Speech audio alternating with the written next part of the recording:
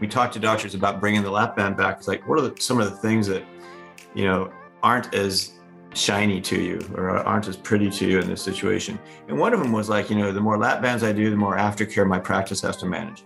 So providing something like this that can help take some of that burden off of the practice, but allow them to do more procedures just made sense, from a corporate perspective. Welcome to MedSider Radio, where you can learn from proven medtech and healthcare thought leaders through uncut and unedited interviews. Now, here's your host, Scott Nelson. Hey everyone, it's Scott, and in this episode of MedSider Radio, we're chatting with Bart Bandy, who started out his medical device career selling equipment door-to-door and then landed a spot in one of the first sales classes for Ethicon Endosurgery. He ran the company's global sales before eventually moving on to become group marketing manager of Karl Storz Endoscopy. In 1999, Bart was recruited to become COO of laparoscopic weight loss startup Inamed. He helped eventually manage the company's $3.5 billion acquisition by Allergan in 2006. Fast forward to 2019, Bart became CEO and president of another laparoscopic weight loss startup, Reshape Life Sciences, which ironically just acquired the lap band, which was previously owned by Inamed. In this discussion, Bart explains how he writes and tests his presentations for maximum impact, the challenges and solutions of moving manufacturing from Costa Rica to the US, and why he wanted to add telemedicine to Reshape Life Sciences without moving away from the brand's core mission. Okay, so before we jump into the discussion, I want to mention a few things. First, since you're listening to MedSider, you're probably aware of how expensive it is to run clinical trials. Anyone who spent time in the medtech space knows that you typically need to commit hundreds of thousands of dollars, oftentimes millions, towards clinical research. But it doesn't have to be that way, and here's why. ProofPilot is a new kind of hybrid clinical trial platform that enables you to run decentralized studies at costs that are 40 to 80% below traditional approaches. This is how they do it. First, you can easily design a trial in the ProofPilot Visual Protocol Designer using their extensive library of templates. Next, you can launch those trials to participants and virtual staff without any technical development. Skip the integration of disconnected providers because ProofPilot pulls it all together seamlessly. For example, you can recruit, consent, and retain participants, then schedule, remind, and collect data, often with minimal manual labor, manage site data in real time, query adverse events quickly, and review data and preliminary analysis within hours, all in one compliant platform. Get up and running quickly with an annual license fee and launch as many trials as you like with an unlimited number of participants. To get started, visit medsiderradio.com/proofpilot. Again, that's medsiderradio.com/proofpilot. For the MedSider audience, with an annual contract, ProofPilot will provide IRB approval for your first study at no cost. Some exclusions apply, so visit medsiderradio.com/proofpilot to learn more. Okay, second, if you're into learning from proven medtech leaders and want to know when the new content and interviews go live, head over to medsider.com and sign up for our free newsletter. You'll get access to gated articles and lots of other interesting healthcare content. If you want even more inside info from medtech experts, think about a MedSider Premium membership. We talk to experienced healthcare leaders about the nuts and bolts of running a business and bringing products to market. This is your place for valuable knowledge on specific topics like seed funding, prototyping, insurance reimbursement, and positioning a medtech startup for an exit. In addition to the entire back catalog of MedSider interviews over the past decade, premium members get exclusive Ask Me Anything interviews and masterclasses with some of the world's most successful medtech founders and executives. Since making the premium memberships available, I've been pleasantly surprised at how many people have signed up. So if you're interested, go to medsider.com to learn more. All right, without further ado, let's get to the interview.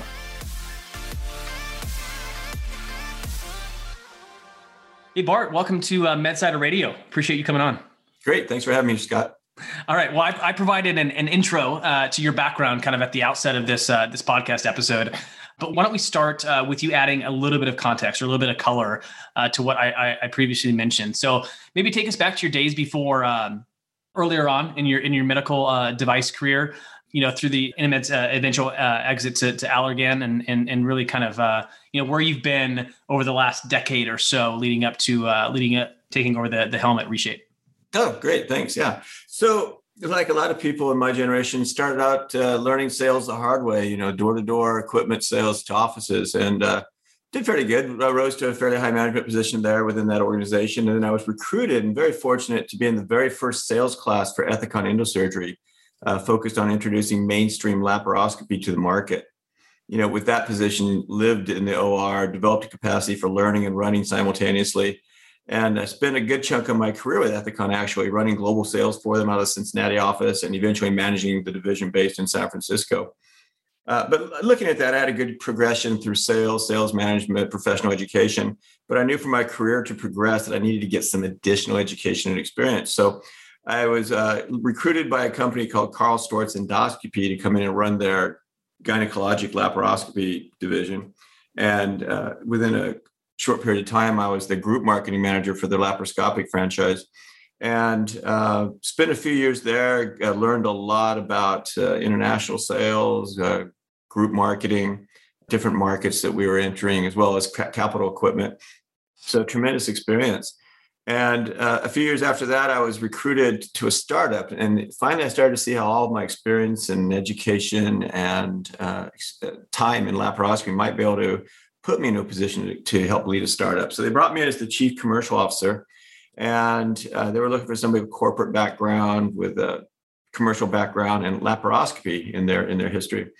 And when I saw the technology during the first interview, I knew it was going to be a winner, and that was the lap band. And looking at that, obesity growing and being evident everywhere, and looking at a laparoscopic minimally invasive alternative just seemed to be the right thing for me. So I took that position and ultimately became the senior executive for that company. Growing the company from zero revenue to $300 million in revenue, and from 13 employees to just under 300 employees. So a lot of growth, a lot of development personally and professionally. And actually, it was a part of a big purchase when Allergan ended up acquiring Inamed for $3.4 billion. And I was the only senior executive actually to transfer to the new organization and help manage that transition. So, another great experience and another solid learning experience, because now I had the ability to go through a whole M&A experience at a public market level. And that was just a tremendous challenge, but we were able to put everything together. And after about 9 months, worked through the diligence and did the transition. And then after a few years of working for Allergan, we had continued success with the band. We continued to grow, continued to expand our markets. But really going back to corporate wasn't the best fit for me personally. And I wanted to get back into developing and building a company. So that's what I've done. For a little while, my wife and I built a few restaurants and, tried to see if that might be a viable alternative. But it wasn't, because medical device is in my blood. And I knew I wanted to get back and do something there. So I've worked in a few startups at executive level, president, chief executive officer. The position right before my current one was as the CEO and president of an ophthalmic company up in Berkeley, California. So was able to try out a few of the markets during that little break from laparoscopy. I was in aesthetics, I was in wellness, and in ophthalmology. So I think that even helped develop my career better, because I was able to look at how they did things differently in the different markets and try and accumulate all of that information and pull out the best practices. Yeah, thanks for that background. Your last comment around being able to pull out, best practices reminds me of a conversation I literally just recorded earlier today with Jared Bauer, who's running Ionic Sciences, and we talked about that very same concept of he's running multiple companies at the same time, and he said actually he's found it to be almost more beneficial, right, having to manage both companies simultaneously, because he can sort of quote unquote, using Austin Kleon's phrase, steal like an artist, right, and pull insights from his other company and use those to kind of level up some of the things he's doing at Ionic. So I think it's a really interesting point. And let's go back to Inamed and Allergan, because I remember when I first got into the device space, the lap band was like one of the sexier things, at the time. And then, it almost, I sort of gotten into the vascular space. So that maybe could have been a little bit about it, but it almost seemed to kind of just disappear. So maybe before we kind of transition to, what led you to Reshape and kind of some of the key initiatives that you've been able to lead over the past few years at Reshape, kind of highlight what happened to the lap band, because it didn't really seem like it almost fell off a cliff. No, that's a great question. Without saying anything negative about the previous two companies that had responsibility for the lap band, I can just say that the medical device market and the bariatric market, being even a smaller component of that, are very unique. If you don't continue to build and support your technology and the customers that are using your technology across a gamut of investments and execution, the product won't continue to thrive. The medical device market is always moving forward. It's very competitive. If you're not out in front of everything, the doctors have so many people speaking to them, so many technologies that are emerging that you get lost. You fall back in the pack pretty fast. And I think that's part of what happened here, and again, they had different strategies. They had different product mixes. One was more of a pharmaceutical oriented organization, and the other one was more of an endoscopic oriented organization. So not necessarily perfect fits for a laparoscopic minimally invasive technology. And, some people feel that when you have a technology, as it gets older, it should have less of a product importance to your portfolio. But that's not necessarily true, because when you have a horse as strong as the lap band, and there's really no competition for it, the market's still yours. What's interesting is when we launched the lap band, we helped build the bariatric surgery market from 25,000 annual procedures in the US to over 250,000. And that was, in 2008. And coming back into the market in the last couple of years, it hasn't budged. It's still stayed at that number because there have been no introductions that have achieved reimbursement or significant FDA indications. Other procedures, there's no growth because, you can't really promote those other than the doctors doing it themselves. So I think it's kind of like, I don't like to say that it declined. I like to say that it was just put into hibernation, and we have the chance to wake it up and to bring it back to the market, putting some additional components behind it, some different program parameters that we can expand, and some services like Reshape Care that we just launched, which is reimbursed virtual care to support the aftercare of the technology. It's going to really help us bring this back. And unfortunately, obesity and weight gain are continuing to be prevalent, not just in the US, but globally. So it's not like the market has gone away, and, nobody's really taken ownership of it. And we're ready to do that because we know the product works. There's over 1 million lap bands out there in the world that have been placed in people. And again, specific indications for weight loss, specific indications for the lowest BMI in the weight loss market, and reimbursement by the major carriers. So this is a great little gem to dust off. Yeah, I just hearing you kind of describe that, and we could probably record a whole conversation around some of the lessons learned, right, and kind of bringing this back to life, or bringing it out of hibernation, as you put it. But just hearing you describe that kind of reminds me of Cordis, right, the company in the vascular space that launched the first drug-eluting stent. Such an enormous kind of technology, truly game-changing type of technology. But then sort of sat on their laurels, really, and quickly, other companies kind of quickly took the lead, in that space. Boston Scientific being one of them, Medtronic, et cetera. And so, if anything, it seems like the lesson learned there is, like, even though the technology is elegant, super compelling, if there's not, concerted effort in pushing it forward and, not being proactive, I mean, I guess anything is at risk of going into hibernation, It's funny, Scott, because we've done some focus groups, and people 30 years old and younger don't even know what the lap band is, which is crazy because 10 years ago, every billboard in Southern California was lap band. Yeah. And when you think about it, you go, wow. So if nobody promoted it or put it out there for 10 years, and now these, 30-year-olds were 20 and younger, yeah, you can imagine. It really is a whole new market to introduce it to again. Yeah, I bet. I'm excited to learn a little bit more about what you guys are doing at Reshape, right, to kind of bring this, breathe some fresh air into what was a very cool product. Before we get into some of these kind of key accomplishments, that you've been able to kind of lead over the past few years, take us back to a few years ago, right, when you were considering the Reshape opportunity. What compelled you to take over the helm there?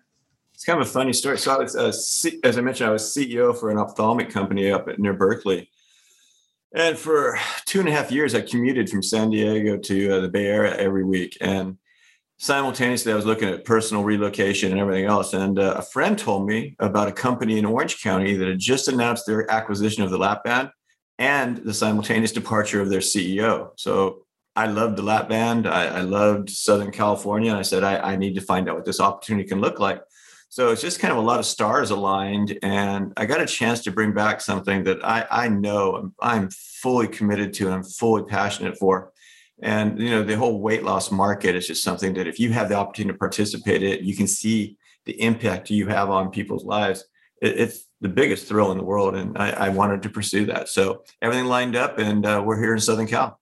Yeah. That's pretty rare where, a company will make a significant sort of acquisition, especially with the technology that's as well known as the lap band, or at least was once as well known as the lap band. Yet the CEO kind of moves on, presenting an opportunity like that. So that's certainly probably a good way to describe it, right? The stars sort of aligned, especially considering your experience with that device. Before we get into some of these key initiatives that I mentioned that you've been able to hurdles, hills that you've been able to climb, over the last few years, I want to go back to kind of your background leading up to maybe the past 7-8 years, prior to Reshape. You have a ton of experience from a commercial perspective, especially around developing new markets. So with that said, like, when you think about all of the years doing this, are there 1 to 2 things that really come to mind that have enabled your success in taking on this various market development activities?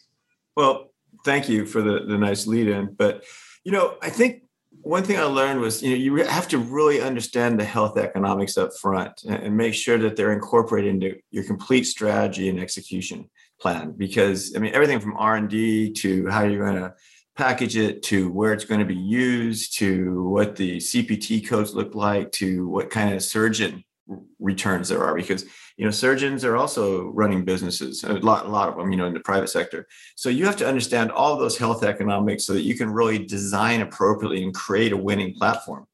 Know where you want to go and know how you're going to get there before you start the journey. And that's what I've always told everybody. So get involved early into what that really looks like from a health economics perspective. And then hire the best people and create a culture of collaboration and accountability. Provide them with a clear and consistent direction, and then be comfortable in getting out of their way, but supporting their efforts to achieve those identified objectives. That's the thing. You can't do it all, but if you bring in the right people and you give them the resources and the support they need, help them get there, and you'll get there. So those are 2 of the biggest lessons that I've learned. You've got to have trust, you've got to have the right culture, and you have to know exactly where you're going before you start. And I'm glad you mentioned not to underappreciate kind of the second answer that you provided, but I'm really glad you mentioned the healthcare economics component of this. I recently interviewed Nick Anderson, who by the time this is published, I'm sure that interview will be live. But he's like one of my go-to health economics guys, and it's amazing. We had the same conversation. It's amazing even to him, right? Because he does a fair amount of consulting. It's amazing how many startups just don't, whether startups or just like companies that are introducing, new technologies to the market, just underappreciate the health economics component. It's like sometimes it's an afterthought when it very well could be, the most important factor, right? In whether or not, something's going to succeed. So I'm glad you mentioned that. And it's still surprising, right? That a lot of folks, kind of miss that component. Yeah, I think you have to try to avoid getting founder vision where, you have the prettiest baby all the time in your eyes, but you haven't really checked it out with the rest of the world. Right. Yeah, that's a good way to put it. Well, yeah, let's transition to the past few years, and maybe really the past year, especially with some of the things that you've been able to accomplish at Reshape, and maybe it's best just to start out with the capital raise that was recently announced. And I think it there's some details around the affiliated merger with Obalon Therapeutics. And so maybe kind of tell us a little bit more about what that looked like. And then as a follow-up, I'd love to get your take just on raising capital in general within the life sciences space, because everyone that's most people that are listening to this interview understand how hard it can be. So would love to get kind of your take on that as well. Well, the merger was something that made sense. We looked at it from a lot of different angles. And one, we talked earlier about the previous CEO had left. Well, the company had a lot of challenges prior to my joining, and trying to raise cash, trying to stay viable, trying to keep the company alive. They had to make some decisions that ultimately led to them being delisted from NASDAQ. So that was part of the reason for that. So one of the things that we had as a goal as a company was to get back on NASDAQ, to bring back the company, to clean up any issues that might have been out there, and to have better access to the capital we really needed to build out the program, to have the money to commercialize Lap-Band, to acquire products and support services that were synergistic with, our focus on the weight loss market. And so that was crucial for us. So when we looked at the Obalon merger, number one, we were able to bring ourselves back onto NASDAQ and become relisted. So that was great. And then that gave us immediate access to capital. We brought in $46.2 million right after the merger, and also brought in some money that we had in the acquisition. So we were able to finally have that financial position to make sure we had a clean balance sheet, make sure our supply chain was completely up to date, make some of the investments that we'd had on hold during the pandemic, and to really pivot from a survive sort of a mentality to a thrive. And just to see that excitement level and passion now within the employees and the doctors that we work with in the market, it's just exactly where we wanted to be. So you wanted what you wanted, we got there, and now we're under the spotlight and we have to execute. So we're ready for that. All right, the journey's just begun, so to speak, right? Exactly. So when you're speaking of that raise, right? I mean, I'm sure there's a fair amount of people that you had to sort of win over, right? That you needed people on your team to kind of get behind this merger and the effective raise. What are in your experience doing participating in those types of capital raising initiatives? Are there 1 to 2 pieces of advice that you'd offer up to other med tech or other healthcare entrepreneurs that are in the same boat, whether they're maybe trying to raise their Series A or maybe it's a follow-up round? Sure. Yeah, no, great question. Couple of things I can think of is, one, build a great company presentation that can be emailed to somebody and they can still get through it. It becomes almost intuitive for them to understand what your value proposition is, and have the clear objectives that highlight your key benefits and your differentiation and what you represent as an organization and a management team. Showing the clear and experienced management background for your team is very important. One of the most crucial things I've seen investors discuss, is if I give you money, who's going to use it? What are they going to do with it? And then fine tune that presentation. No matter how many times you've done it, fine tune it, have a different audience look at it. So, we had investors look at it, regulatory people look at it, attorneys look at it, outside mentors that could look at it and have good experience with it. And no matter how many times you look at it, there's something you can improve. And if you don't think so, have somebody else look at it, because there's always something you can improve. But then you have to practice it. You have to make it almost like it's part of your being, to the point that you can confidently shape it and present the information to an audience in a highly efficacious manner, but on the run, because they're going to take you a lot of different directions. You're going to have to be able to skip slides. You're going to have to be able to pivot your story to answer their questions. And, you can be presenting this deck anywhere from an investor to a banker to a potential board of an acquisition target. So you've got to really have a good deck, and it has to be strong, have a great base, be intuitive, and be very clear, but also it has to be something that you can pivot. And it's almost like a book where you can skip chapters and go to pages and, help people understand exactly what they're trying to find out from you. Because remember, they're giving you 15 minutes. You better make best use of it. And the second thing I'd say is hire the right bankers and attorneys and anybody else who can help open the right doors and expand your network. And then also help you make sure that you're negotiating the best deal. So there's money out there, but what type of money and how much money is up to you, your offer, and how you perform in your presentation to these people. Yeah, that's such good advice. Hearing you describe kind of your the efforts needed and the focus and efforts needed around just the deck and the presentation alone, especially considering you've probably done this a fair amount, right? And you still can't. It's not like you can skate through it, right? It still deserves a ton of attention, a ton of a focus, a lot of practice, a lot of shots on goal, right? In order to find the right partners. On that note, with respect to kind of Reshape and the merger with Obalon, why the merger? Was there technology? Did Obalon did that company have technology that was synergistic to what you were trying to do at Reshape? Yeah, absolutely. So they have an endoscopic balloon that you're able to swallow a capsule. So no upfront procedure, but swallow a capsule, swallow additional capsules during a 6-month period, kind of keep your stomach full so that you eat less food.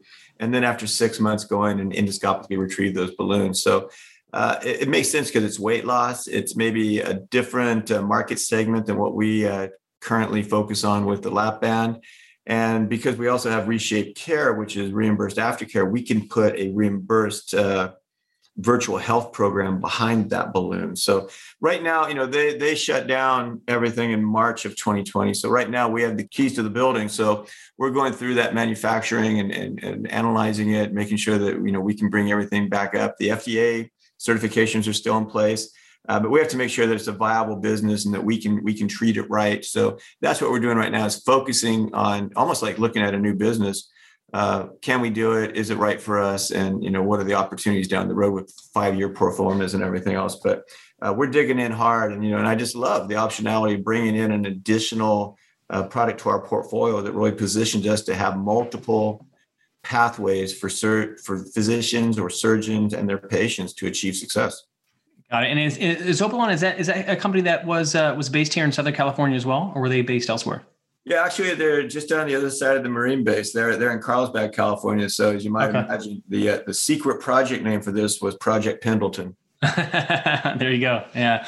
And for those listening, I'm recording this here in Mission Viejo, South Orange County, and Bart's there at the Reshape offices in San Clemente, and then, of course, Camp Pendleton's just south of where we're at. So yeah, makes sense. Good choice for the project name. Right. On that, let's jump to another kind of key win that you were able to knock off, which is incredibly impressive, which was a manufacturing transfer, during the COVID pandemic, mind you. And so you decided to make to move lines, I think for the lap band, correct me if I'm wrong, I think it was for the lap band from Costa Rica back to the US. So 2 questions really around that is that seems a little bit atypical, right? When most medical device companies are moving manufacturing lines outside the US, you decided to do the opposite, go against the tide, so to speak. So curious to learn a little bit more about that. And then also like any other, key tips, whether it was specific to this particular transfer or other transfers that you've participated in. Are there, you were able to do this during the pandemic, which I'm sure presented a lot of unique challenges. So interested in any other key insights you have around making manufacturing transfers more efficient. Hey there, it's Scott, and thanks for listening in so far. The rest of this conversation is only available via our private podcast for MedSider Premium members. If you're not a premium member yet, you should definitely consider signing up. You'll get full access to the entire library of interviews dating back to 2010. This includes conversations with experts like Renee Ryan, CEO of Cala Health, Nadim Yared, CEO of CVRX, and so many others. As a premium member, you'll get to join live interviews with these incredible medical device and health technology entrepreneurs. In addition, you'll get a copy of every volume of MedSider Mentors at no additional cost. To learn more, head over to medsiderradio.com/premium. Again, that's medsiderradio.com/premium.